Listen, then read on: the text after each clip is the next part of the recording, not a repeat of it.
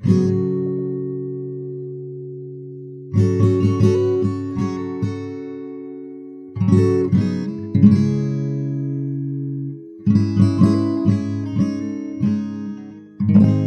I was living in Argentina back in 2009, there was a common con that taxi drivers would run on their customers.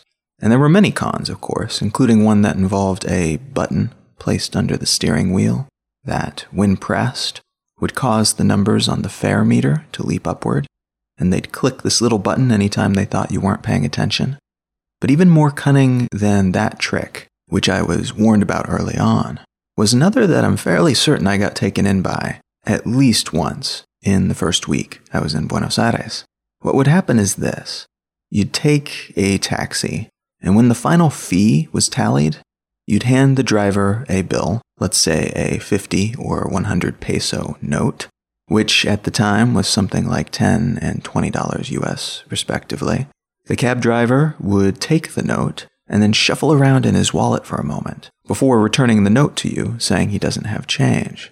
You'd then have to come up with some other way to pay, and the whole situation was very uncomfortable. But even more uncomfortable was that the note he handed back to you was most likely not real. Instead of your legit 50 or 100 peso note, you were handed back a counterfeit version of the same.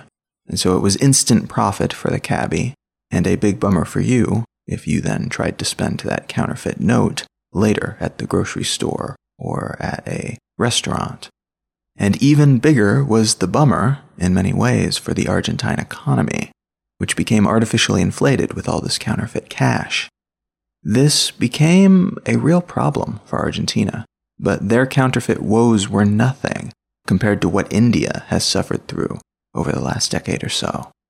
FICNs, or fake Indian currency notes, became such an issue in India that in 2014, the Indian government formed FCORD, or the Fake Indian Currency Coordination Center, which was tasked with taking care of the counterfeiting problem that was causing severe damage to their economy, again, by artificially inflating it, and inflicting losses on those who received counterfeit bills, which in turn led to a lack of faith in the government and a decrease in the value of actual money in the economy.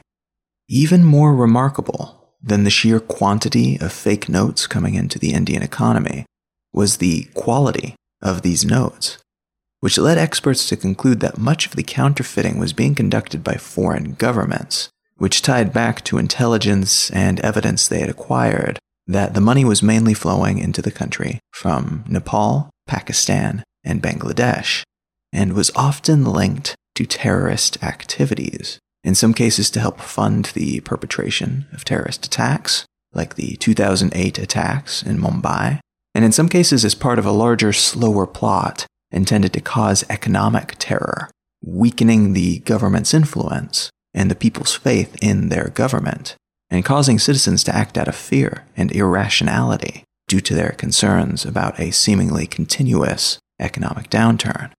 A 2012 amendment to the Indian Unlawful Activities Prevention Act designated counterfeiting money as a terrorist-linked activity as a result of these connections. And though this amendment added teeth to laws meant to stifle counterfeiting in the country, it didn't prove to be enough to staunch the flow of incoming fake bills. In 2016, in a highly controversial move, the Indian government demonetized their 500 and 1,000 rupee notes, meaning they got rid of them, stopped printing them, and took away their status as legal tender. Anyone who had these notes could trade them in for legit tender at banks or deposit them at those banks. And the government announced that they would be releasing new 500 and 2,000 rupee notes in the near future, but that the 1,000 would be gone for good.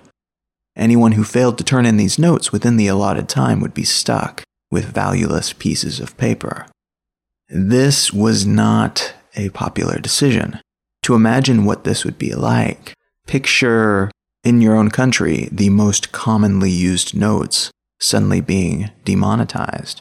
In the US, that would be the government announcing that maybe $10 and $20 bills were no longer legal tender and would cease to have value very soon. And then imagine that you had to turn in all of your cash in these denominations within a certain period of time, or they would cease to have any value.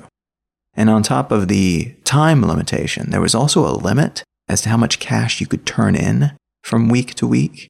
From the 8th until the 13th of November, you could turn in 4,000 rupees per person, which is about $62 USD. From the 14th until the 17th of November, you could turn in about 4,500 rupees. On the 18th of November, you could turn in 2,000 rupees per person, about $30. And all exchange of banknotes was halted completely on November 25th of 2016. The full consequences of this action have yet to be seen. But in the short term, India's economy suffered a loss of somewhere in the neighborhood of 0.5 to 3 full percentage points of their GDP for the year, along with a stock market crash and other related economic stumbles. Now, there were some benefits because the notes they got rid of were the most often counterfeited notes, and so there was a decrease in sex trafficking and drugs and other related illegal activities, and this decrease seems to align with this demonetization effort. But these benefits may disappear, along with the negative consequences potentially disappearing when the initial shock of the changeover finally wears off. We don't know exactly how long that will be, but it's a fair assumption that things will normalize to at least close to where they were before within some period of time. What I want to talk about today is another type of currency, one that actually becomes more popular when things like the demonetization in India occur. And it's a method of exchange that is making waves and attracts a whole lot of headlines, but it's also very frequently misunderstood by most people. Today, we are going to talk about Bitcoin.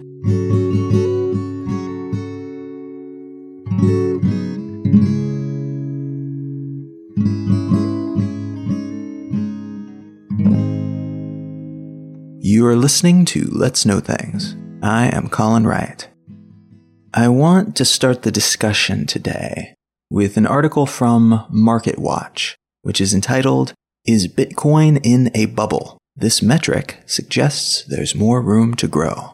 And a quote from that article, quote, "One of the biggest financial stories of 2017 has been the seemingly unstoppable rise of Bitcoin, which has more than tripled this year and seems to make new records by the day.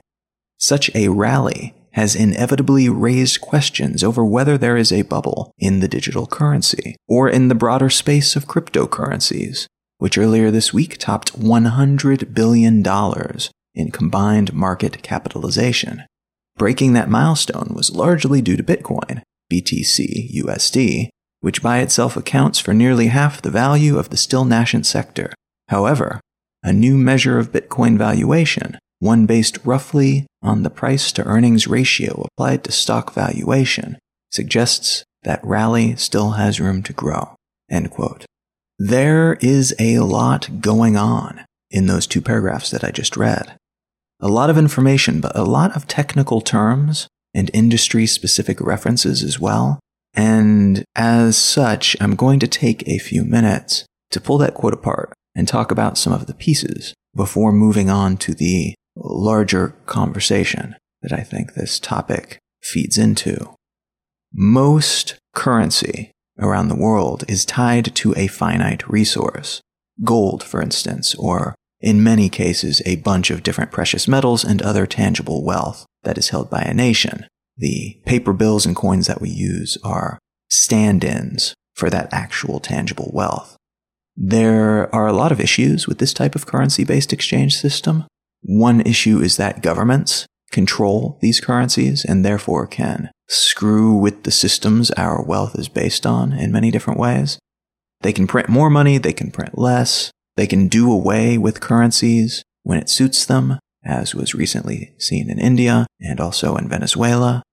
These systems were also made for the real-world transactional economy, and as a result, they're optimized for that, and they're a little bit clunky when utilized in the online space. to complete an online transaction, everyone involved has to go through a bank or a credit card company, which is a middleman that, one, could have their own motivations to act or not act as intermediaries for some types of transactions for some people, as we've seen with PayPal, for instance, numerous times over the years. I'll link to some examples of people that they've refused to serve and organizations they've refused to serve in the show notes. And two, they take a cut of these transactions, which raises the costs for everyone. And this happens even in cases in which they have arguably little reason to actually be involved. Situations in which the technology exists to connect the money sender to the money receiver without really needing a middleman in between. Bitcoin, on the other hand, is a currency based on cryptography and on what's called the blockchain. Cryptography is the obscuring of information using complex codes. It scrambles the information being sent so that it can't be read by those who do not have the proper key to decode it. And this is what, among many other things, protects your data online. If your password to a given website was just written down on one of their servers in a text file, it would be relatively easy to steal that document and then have your password and perhaps access your profiles on other services as well. If your information, including your passwords, were to be cryptographically scrambled, however, hackers might be able to steal it, but it would then take a whole lot of time to crack the code, which would be required to see the actual information. And though no cryptography is perfect, this is a security measure that is reliable enough to be widely relied upon on the internet. The blockchain is a peer-to-peer distributed database of records, and within this database, each record is called a block. This series of blocks is on a chain because it shows how these records change over time, and the blocks are linked together chronologically. It can also show which blocks are currently being changed, which exist outside the main blockchain, and other properties of these blocks, these records, and their relationships to all the other links on that chain. What this means in practice is that you can show, for instance, a history of every single transaction made with a digital currency based on these records as the fundamental unit of exchange. Every single Bitcoin transaction happens in public, commemorated on the blockchain, and every user has a public and private key, the former of which is a bit like an email address that everyone can see and can use to send Bitcoins to each other, and the other is a personal password that, if someone else were to steal it, would allow them to access all the Bitcoins that person owns. So private keys are generally well protected and even kept completely offline, just in case someone should hack a server in which it's stored. But public keys can be seen by everyone, and the transactions that occur between different public keys are available to be viewed by everyone who can see the blockchain. So the blockchain allows transactions to happen in public, while the users making these transactions are still obscured. Cryptography is utilized by this system in the generation of new Bitcoins. Most currencies are valuable in part because they are tied to hard, valuable resources like gold, and as such are scarce or limited based on the availability of those resources. But Bitcoin's value is partially determined by a scarcity of a hard limit on the number of Bitcoins that will ever be available, and the increasing difficulty of generating new Bitcoins. The process of what is called mining Bitcoins is somewhat complex, but the bare bones explanation is that new coins are available regularly, and Bitcoin miners are people who process massively large quantities of cryptographic codes to try to find the right one that will decode a newly available coin. To do this, they sometimes build specialized hardware that can crunch numbers very quickly, and a whole lot of numbers all at once. To give you an idea of how many numbers must be tried to get the right one to decrypt and unlock a single Bitcoin, in March of 2015, the average number of tries required before finding the correct code was 200.5 quintillion. And this number fluctuates over time based on the difficulty. And it generally becomes more difficult with time because more people are becoming more involved and the hardware is becoming more sophisticated. But the idea is to keep this process of decrypting a new Bitcoin just difficult enough so that it takes miners, all of the miners working on decrypting that one new available Bitcoin, about 10 minutes to decrypt each new coin. So if a new flood of Bitcoin miners add their hardware to the crowd that's currently trying to solve the problem, the difficulty will increase. But if the number of miners or the sophistication of their equipment were to suddenly drop for some reason, resulting in fewer or inferior processors tackling the problem and trying new numbers, the difficulty of decrypting subsequent coins would also drop to return it to a difficulty that ensures it takes roughly 10 minutes to solve each new block. This mining system and the transactional system underpinning Bitcoin is kept honest by a decentralized system of nodes, which is just software that watches what's going on and organizes it and makes sure that everything lines up so that when coins are sent, they arrive where they're supposed to go. And a copy of this node software is stored on the hardware of every person running the Bitcoin software. This software updates itself 6 times per hour, and the collection of transactions made and the mining successes accomplished are shared with every other instance of Bitcoin on the planet every 10 minutes or so, and are held in limbo in between those 6 times an hour synchronizations. This ensures that no one games the system, but it also slows down the system a bit in the trade-off. Because there are no banks or other intermediaries in the middle of this process, just the Bitcoin software, there is a lag in the processing, which is a downside, but many find the trade-off to be worthwhile. These nodes and all the other aspects of the Bitcoin system are powered by the processing power generated by the Bitcoin miners as they attempt to solve the cryptographical problems that earn them coins. So it's self-powered by the very same system that is used to generate these finite Bitcoins. The total number of Bitcoins that will ever exist, ever, is just under 21 million. And up to that number, the value derived from mining efforts will be cut in half every 210,000 blocks that are added to the chain, which amounts to every 4 years or so in practice. And at the point when it reaches the hard limit of just under 21 million Bitcoins, the system will become a transactional-only system, and the mining aspect of the software will cease to function. At current speeds, this switchover is estimated to arrive somewhere in the neighborhood of the year 2140, so there is still time to get some mileage out of high-yield Bitcoin mining equipment if you are keen to make that investment.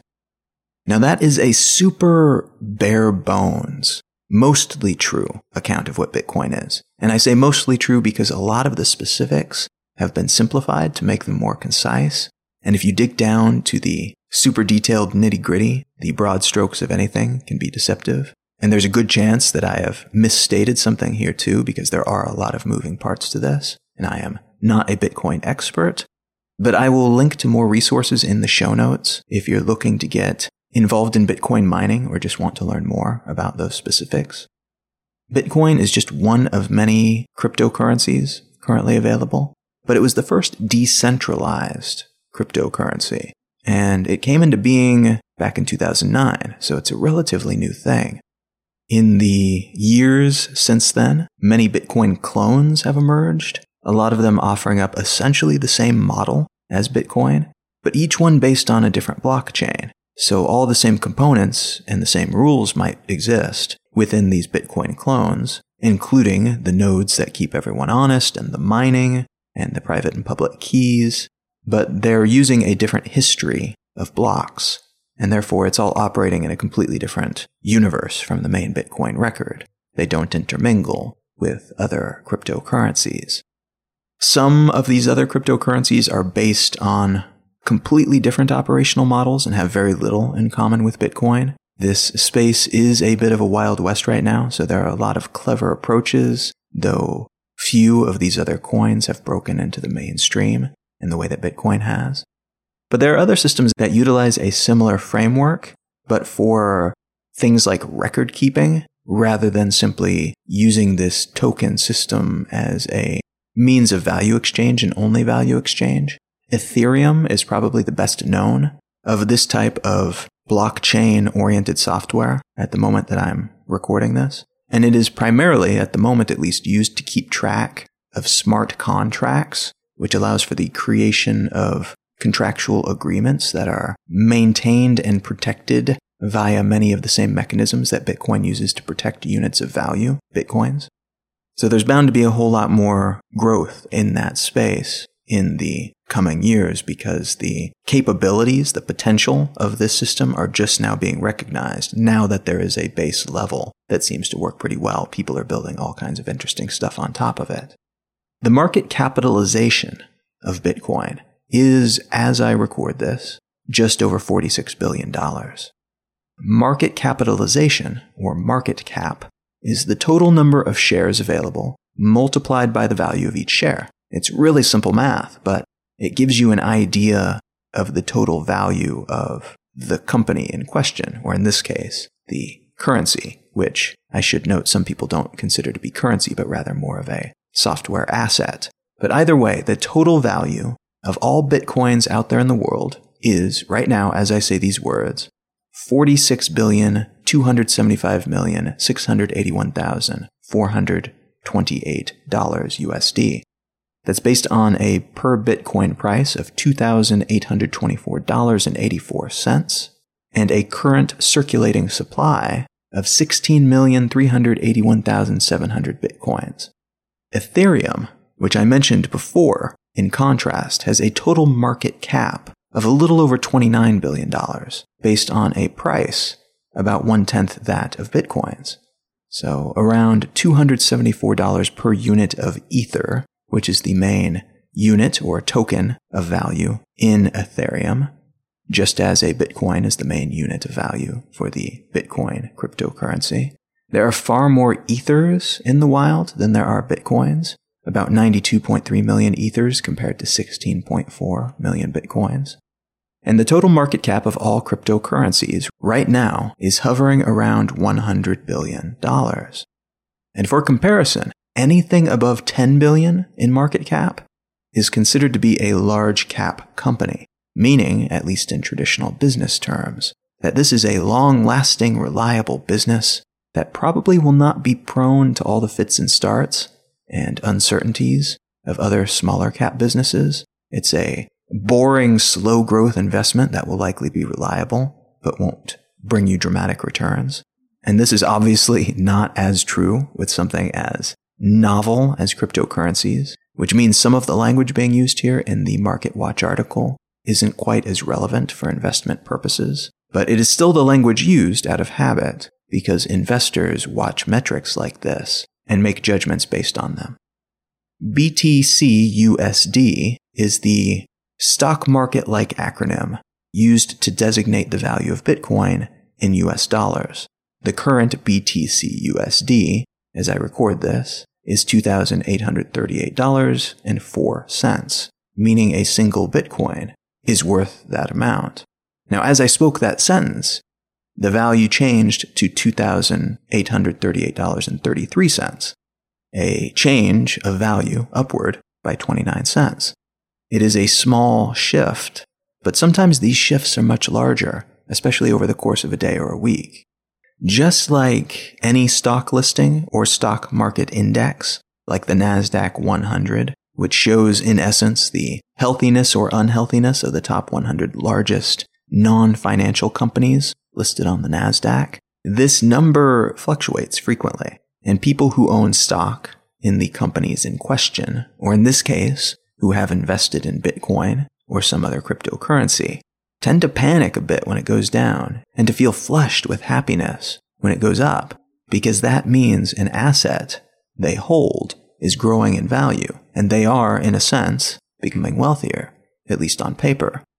On the stock market, stocks can then be sold. So if you bought a stock when it was worth $10 and then you sell it for $100, you've made $90 minus the fees involved.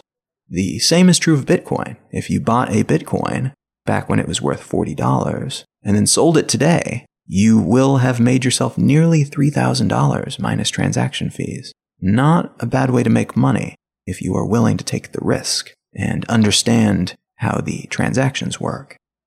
Price to earnings ratio, often referred to as P/E ratio, refers to the market value per share divided by the earnings per share. This is a unit that doesn't directly apply to cryptocurrencies, but you can hack it a little to make it fit in a somewhat rough fashion using the cryptocurrency's market cap divided by its daily transaction value. But the cryptocurrency investment analyst who devised that particular riff on P/E ratios also notes that there is immense financial value added to a cryptocurrency by the developers who contribute to the code, and this is not taken into account by this hacked P/E ratio. So estimating that value that the developers add is also prudent, and you might accomplish this by dividing the market cap by the number of code repository points, which is a metric that roughly measures how much developer activity there is on that currency. And then finally, a bubble in the context of this article refers to a market bubble, similar to the so-called dot-com bubble that occurred in the US between 1997 and 2001. A market bubble occurs when an asset starts to trade at a price that is far higher than the asset's intrinsic value, which is usually the result of widespread speculation about how much more valuable this asset will be in the future. In the case of the dot-com bubble, tech stocks were trading like crazy, and the valuations these companies were getting, that is the supposed amount the companies were worth, based not on the money they had in the bank or the assets they held or the sales they were making, but on how much they might be able to make in some theoretical future, started to skyrocket. And as a result, almost worthless companies were making tens of millions of dollars from investors, and many companies were massively overvalued and were subsequently crushed under the weight of the returns that were expected by their investors that there was no way they could match. We see similar cycles occur in real estate from time to time and many other markets, and the famous first instance of this harmful economic over-enthusiasm happened in the mid-1630s during the Dutch tulip mania, when the price of tulip bulbs exploded, leading some single tulip bulbs to sell for 10 times the annual income of a skilled craftsman.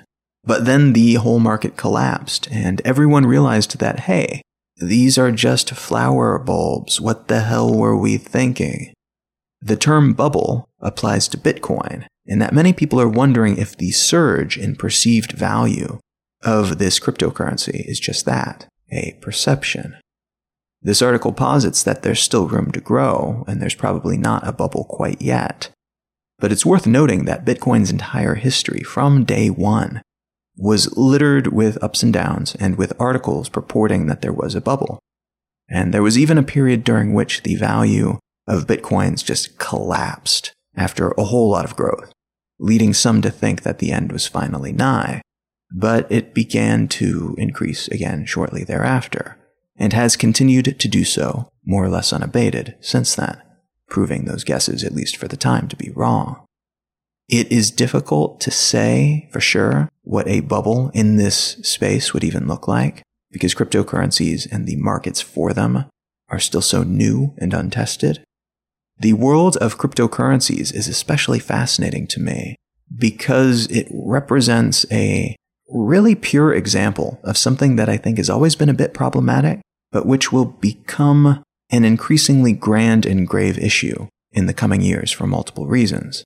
And specifically, I think this subject of cryptocurrencies nicely encompasses some questions related to openness, availability, and access. By openness, I'm referring to a general transparency in how things are run, how the world works, how information flows. Bitcoin is actually a really good example of openness because every transaction is out there on the blockchain. So you can see exactly what's been sent to whom and when. And even if the people and other entities involved are obscured behind public keys, you you can still see everything that's happened within the network from its inception till today. And you know exactly how that network operates. There is no black box making computations that you cannot open up and take a look at, which is a lot more than we can say for closed systems, like many social networks, which use algorithms that are considered trade secrets, and therefore you cannot be certain what clockwork machinery is at play in determining which information you should be fed on your timeline. By availability, I mean having the option to choose a particular product or take a particular path or indulge in a particular activity. Technological progress as a whole increases overall availability of options. There are things even an impoverished person living in 2017 will have that a billionaire from the 19th century could not have acquired at any price. Likewise, the slow degradation of copyright and patent protections makes available increasingly more media and resources that anyone can access without paying. And I would argue that both the big Hollywood players producing and funding works for big and small screens, and the pirates who steal those things that they produce and put them out on the web for free, are both important players when it comes to different aspects of the modern availability space. Both of these entities make more work available to more people, even if they do so via very different channels, using different means and mechanisms, and operating according to different sets of ethics. And by access, I mean the ability to take advantage of the many opportunities that are available to us. Under a capitalistic system, access is generally limited to those who can afford something, be it a product or service, while under an autocratic regime, access to certain things tends to be limited to those who hold positions of governmental or infrastructural influence. Under a theoretical, completely open and equal society, everything that is available to anyone would also be accessible by everyone. Open access means more people are able to benefit from a given resource, while limited access might be a privilege that some have and which others do not.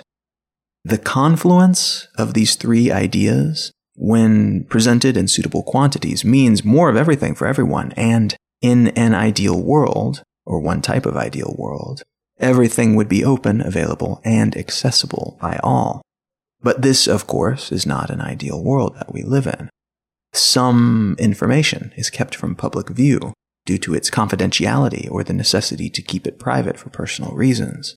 In order to make money, many producers of things must limit access to their work to incentivize other people to pay them to access their movie or their book or their restaurant.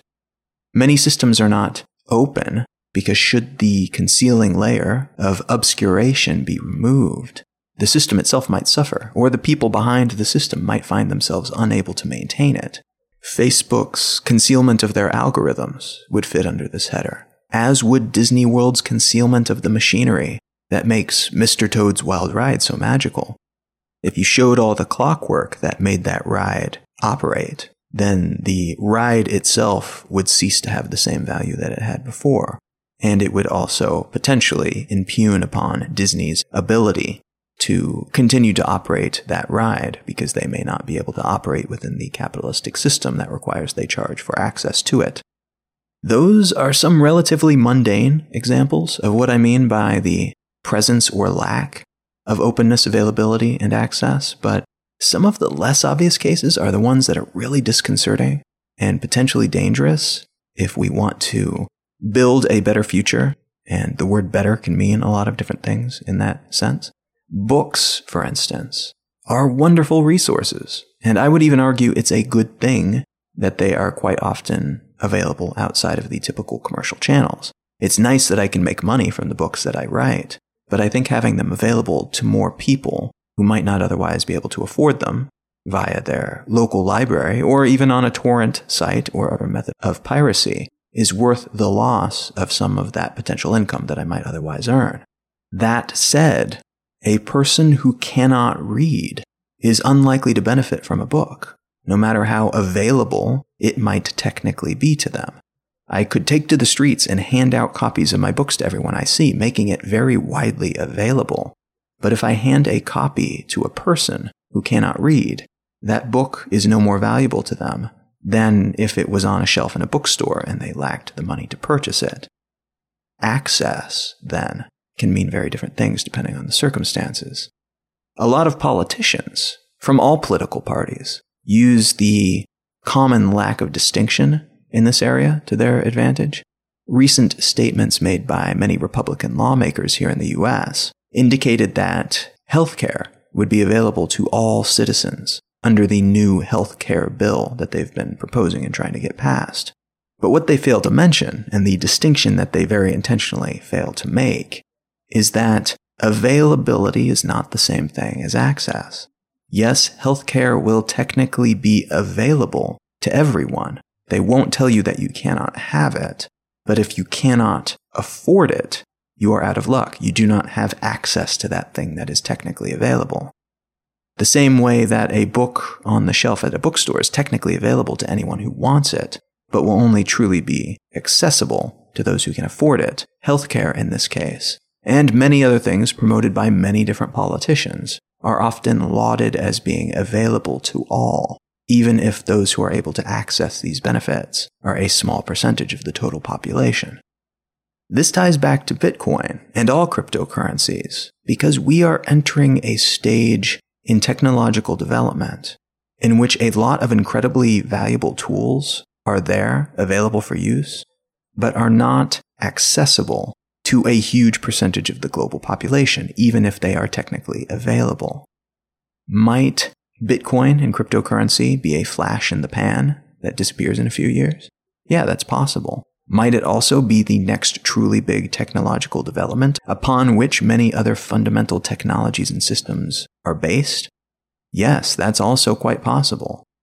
And if that latter case comes to be, we will find ourselves in a world in which those who understand Bitcoin, those who hack together hardware to mine the currency, but also those who understand the culture that has emerged from the cryptocurrency forums, and who understand how to watch the market and buy and sell digital currencies accordingly, will have increasingly potent powers that the rest of us lack. They will have access in a world in which most people do not. This same concern applies to many things, to many technologies, but also systems and movements and even ways of thinking. People who can write computer code see a layer of information that overlays the real world that those who cannot code completely miss out on. On that layer is an immense amount of valuable information, and it's all there, just sitting there, waiting to be seen, available to all, but those who cannot code cannot access it. They look right past it. My background is as a designer, and I often think about these types of things in terms of design as a result. And there's a joke in the design world that if you really hate someone, you should teach them about typography. This is a field that's obscure enough that most people don't know what to look for and wouldn't know good typography from bad typography to save their lives. And yet typography is everywhere you look. It would be difficult to go a full day without being exposed to it. So the hidden messages of typography are only visible to those who have the requisite knowledge. And as a result, if you learn to see those things, you also learn to see all the horrible typography in the world, hence it being a bit of a curse to have that knowledge and then bestow it upon others. Now, unfortunately, for me at least, typography is unlikely to be a body of knowledge that changes the entire world over the course of the next decade. Writing code for computers, understanding cryptocurrency, and fields of study like robotics and artificial intelligence and virtual and augmented reality development could actually do so, could actually change the world in some pretty fundamental ways. These technologies have the potential to become so fundamental that anyone lacking a basic level of knowledge about them will not just be missing out on a bonus layer of information that is cast over the world, but will be handicapped in their operation on the basic level of everyday society upon which most people live. To understand what that might look like, think about someone you know who just doesn't understand computers and smartphones at all. Maybe they touch type with one finger on each hand, plodding along through the simplest of documents. Maybe they struggle to answer their phone when it rings, and don't understand the internet well enough to access their email, much less participate in a discussion on social media or pay for a service with an app. The way these people struggle through what the world has turned into, namely a world in which the internet intertwines with the physical world in so many ways that it's often difficult to pull the two apart and look at them separately. That's what each and every one of us could become in a very short period of time. If the blockchain becomes fundamental to the way we pay each other and make contracts and connect our devices to other devices and send messages and protect our data, then those who do not get the blockchain on at least some basic level will be left out of that revolution, much like that person you know who still struggles to turn on their computer each day, the way that they're being left out of the current information media and communication revolution that the rest of us are benefiting from. Many of these things we learn how to do start out as superpowers. My ability to design and build and publish a website, for instance, is still a bit of a superpower, in that the majority of people still wouldn't be able to do that very easily. But these superpowers, over time, become common, normal, the default. This website building power of mine was far more impressive 10 years ago, and in 10 more years, it probably won't even be worth mentioning. The tools we have available to perform this task are making the process of website building easier, but the level of knowledge most people have about the web is also becoming more sophisticated. What's more, building websites isn't even 100% necessary for someone wanting to have a presence on the internet these days, due to the prevalence of social media and other platforms. This is a power, then, that is becoming very ordinary. Which, frankly, is a good thing. When we make remarkable things normal, that generally means the overall ability of people and the level of availability and access we enjoy is increasing. This is why someone without much money today is in many ways better off than someone with gobs of money living 100 years ago. We all have so much more at our fingertips, and we take everyday miracles for granted to the point that we barely even notice them. Now, that's not great for our sense of perspective, but if you stop to take a look around at the wonders that we so casually make use of every day, and especially if you put those things into the context of recent history, it is pretty damn cool. Humans are neat. This process of growth for everyone is short-circuited, however, when roadblocks pop up that prevent more people from participating in and benefiting from new developments, which keeps those developments from becoming normal, like everything else eventually does. Look at the banking and money market world if you want a good example of what a complex system looks like when it fails to bring more people into the fold and instead becomes more obtuse and obscured, over time reducing its level of openness, availability, and access. Yes, banks are technically available to most citizens in most free countries, but many impoverished people have trouble getting even a checking account, much less a substantial and contractually fair loan. And as a result, these people pay higher fees for most things than their middle-class peers, and may completely lack the ability to access the same lines of credit that wealthier people are able to tap into. Further, the higher echelons of the banking system are concealed behind layers of complexity, meaning that anyone with the cash, with any amount of cash, can technically utilize the stock market and tech industry IPOs, and the bond system and tax loopholes, and so on. But they probably won't know enough to make full use of these systems, meaning those who are in the know, those with the right specific knowledge about the right obscure topics, have a massive and fundamental advantage over those who do not within this system, a system that has tendrils connecting it to a huge swath of all the systems that make up the modern world. This type of advantage could emerge from any sufficiently complex and important system, including things like, for instance, cryptocurrencies.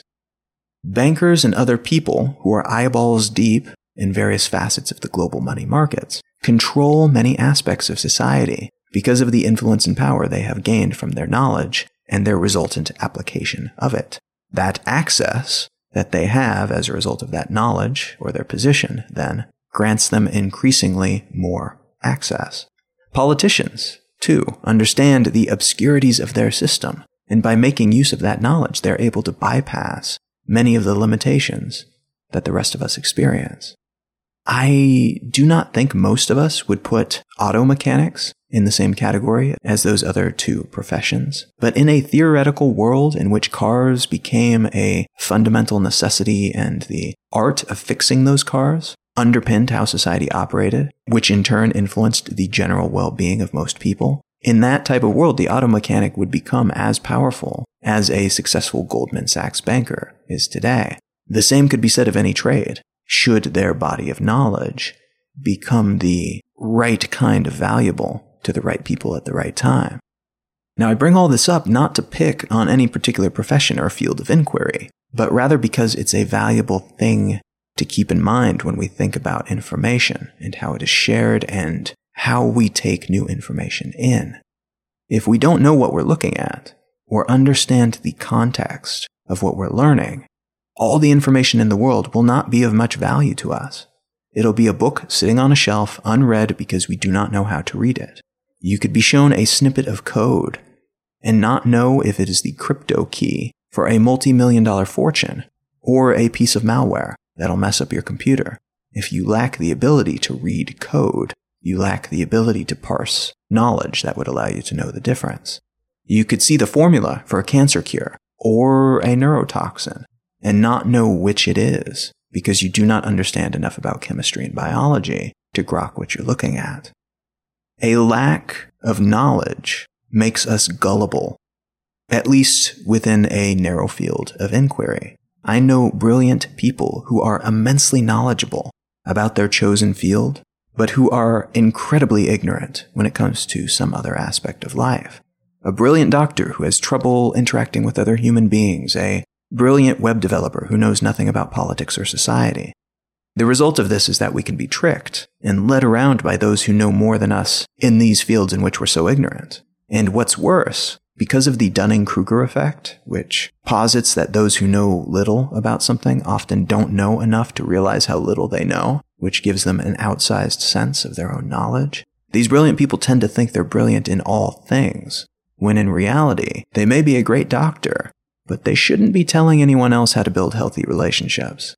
They may be an amazing builder of websites, but their opinions on politics are beyond questionable. They may know how to fix cars, but that doesn't mean you'd want them debugging your computer. This ignorance is a natural byproduct of a highly specialized society, but it's often weaponized by those who wish to manipulate us for their own ends. Anyone, be they a politician, a news network, a medical expert, who encourages you to look away, to be ignorant, to ignore all information that doesn't come directly from them, is probably trying to take advantage of you.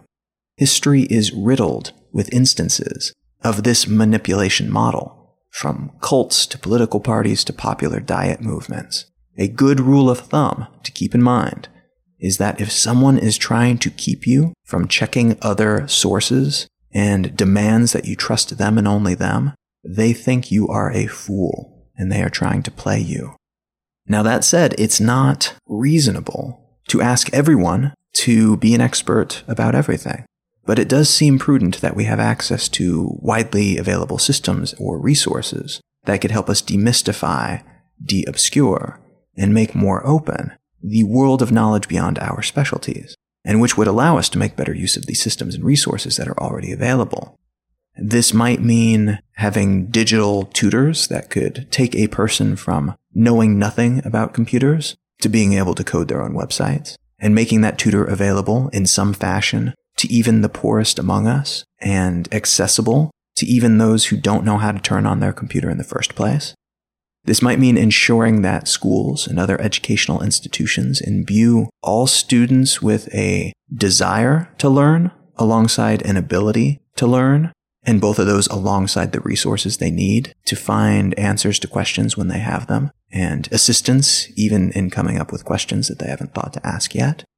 There are many schools and educators that are already attempting this, of course, but their efforts, in many countries at least, are so inextricably tied to other metrics, other ways of gauging success, that those who wish to teach are generally hindered by the desires of these other entities to demonstrate a type of learning that looks good on paper, but which doesn't necessarily prepare students for the situation I've just outlined.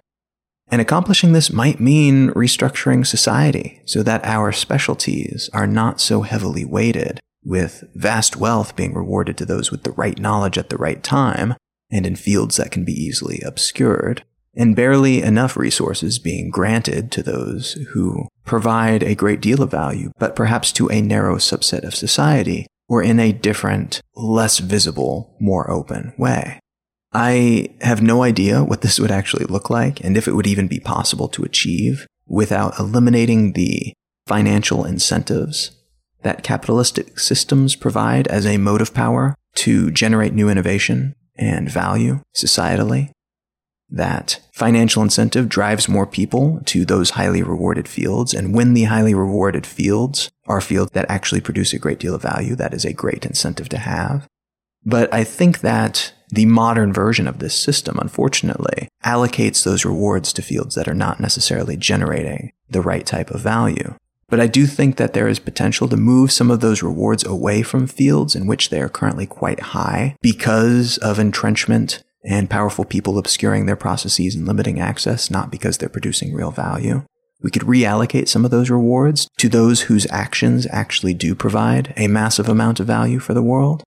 I personally would not mind seeing more millionaire cancer research scientists and fewer millionaire bankers, but I guess I am biased in that regard. I am not a millionaire banker. Becoming less ignorant, even if not expert about as many topics as possible, helps us filter signal from noise. It helps us understand possibilities, even if we may not know how to make those possibilities manifest personally. Understanding the fundamentals of cryptocurrency may help you parse nonsensical information from legitimate news about Bitcoin, and as a result, you can participate in the conversation and make choices that are informed by those fundamentals, even if you, yourself, will not be writing your own cryptocurrency software anytime soon, or even investing in Bitcoin yourself. You will, however, be substantially less gullible about the topic because of what you know. There are a lot of interests that conspire to keep us ignorant. Not completely and about everything in most cases, but ignorant about something, some facet of life.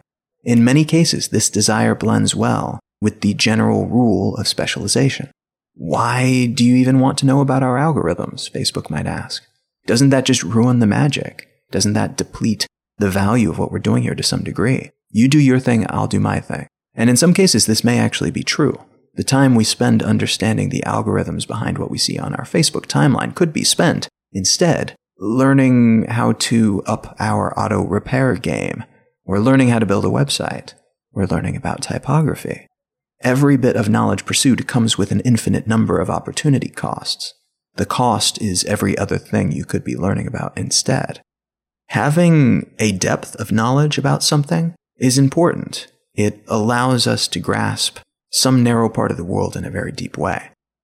And in most cases, it allows us to more intimately know and understand that part of the world as well. And that's a good thing. It's an important perspective to be privy to. But equally vital, I would argue, is having a broad understanding of many other things. This helps prop up the tall tower of knowledge that we are building about one or just a few things, and serves as the base of that pyramid. No piece of knowledge exists in isolation. So knowing everything there is to know about cryptocurrency would be great, but some of what you learn will make very little sense without an accompanying familiarity with the fields of cryptography, computer coding, currency markets, computer hardware, and a dozen other fields that are integrally intertwined with that main point of focus. Now, we all have just a finite amount of time and energy to spend on acquiring knowledge. And again, there are a lot of forces out there that conspire to keep us relegated to our niches and to keep us avoiding theirs, not nudging into their territory. And on top of that, there's no simple solution to the problem of the missing leg on our tripod of openness, availability, and access. Many of our fundamental systems of governance and economics are predicated on limiting at least one of these at any given moment. So to truly solve this problem, if it is indeed solvable, we would likely have to overhaul one or both of these infrastructural components, government or economics. either of which would be quite the undertaking, to say the least. In the meantime, we can help ease the problem by recognizing situations and systems that are dependent on an imbalance of knowledge to function, and by regularly asking ourselves this question: how might I counter the handicaps I have as a result of my lack of knowledge about this subject? Further, it helps to forecast next steps and ask yourself which new technologies, new systems, new movements, new ways of thinking might have the potential to shape something big, or even something small but influential. Who will benefit most from automation, from new communication channels, from asymmetrical military techniques, from the degradation of norms in politics, from digital currencies, from always-on cameras and microphones, from commercial tools that remove the middleman from online transactions? Just like a book on the shelf requires us to be literate if we hope to make use of the potentially valuable information it contains, being information literate, knowing things, is necessary if we hope to make sense of all the potentially valuable knowledge and resources that we have continuously at our fingertips today.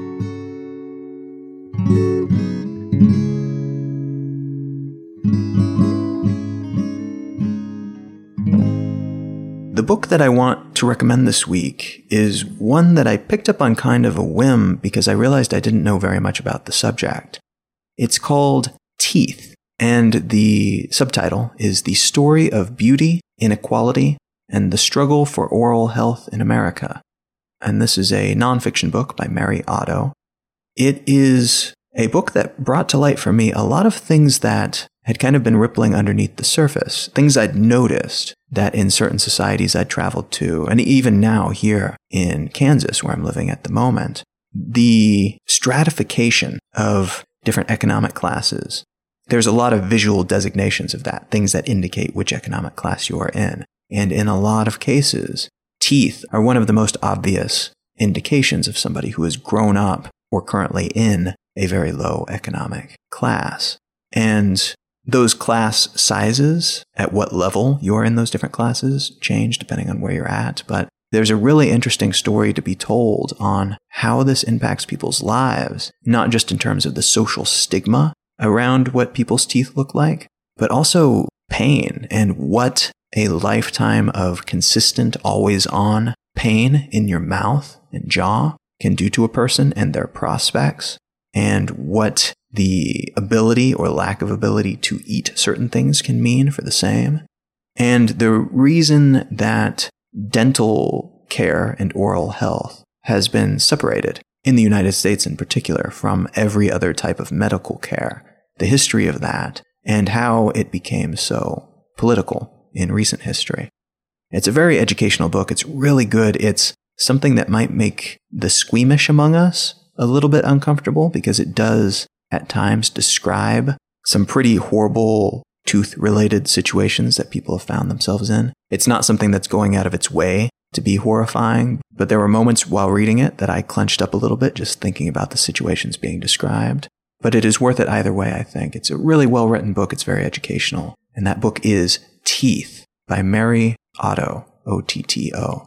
You can find out more about me and the work that I do, including the books that I have written, at colin.io. You can find my blog at exilelifestyle.com, and you can find the show notes for this episode and every episode at letsknowthings.com. You can also feel free to reach out to me on pretty much every social network. At Colin is my name.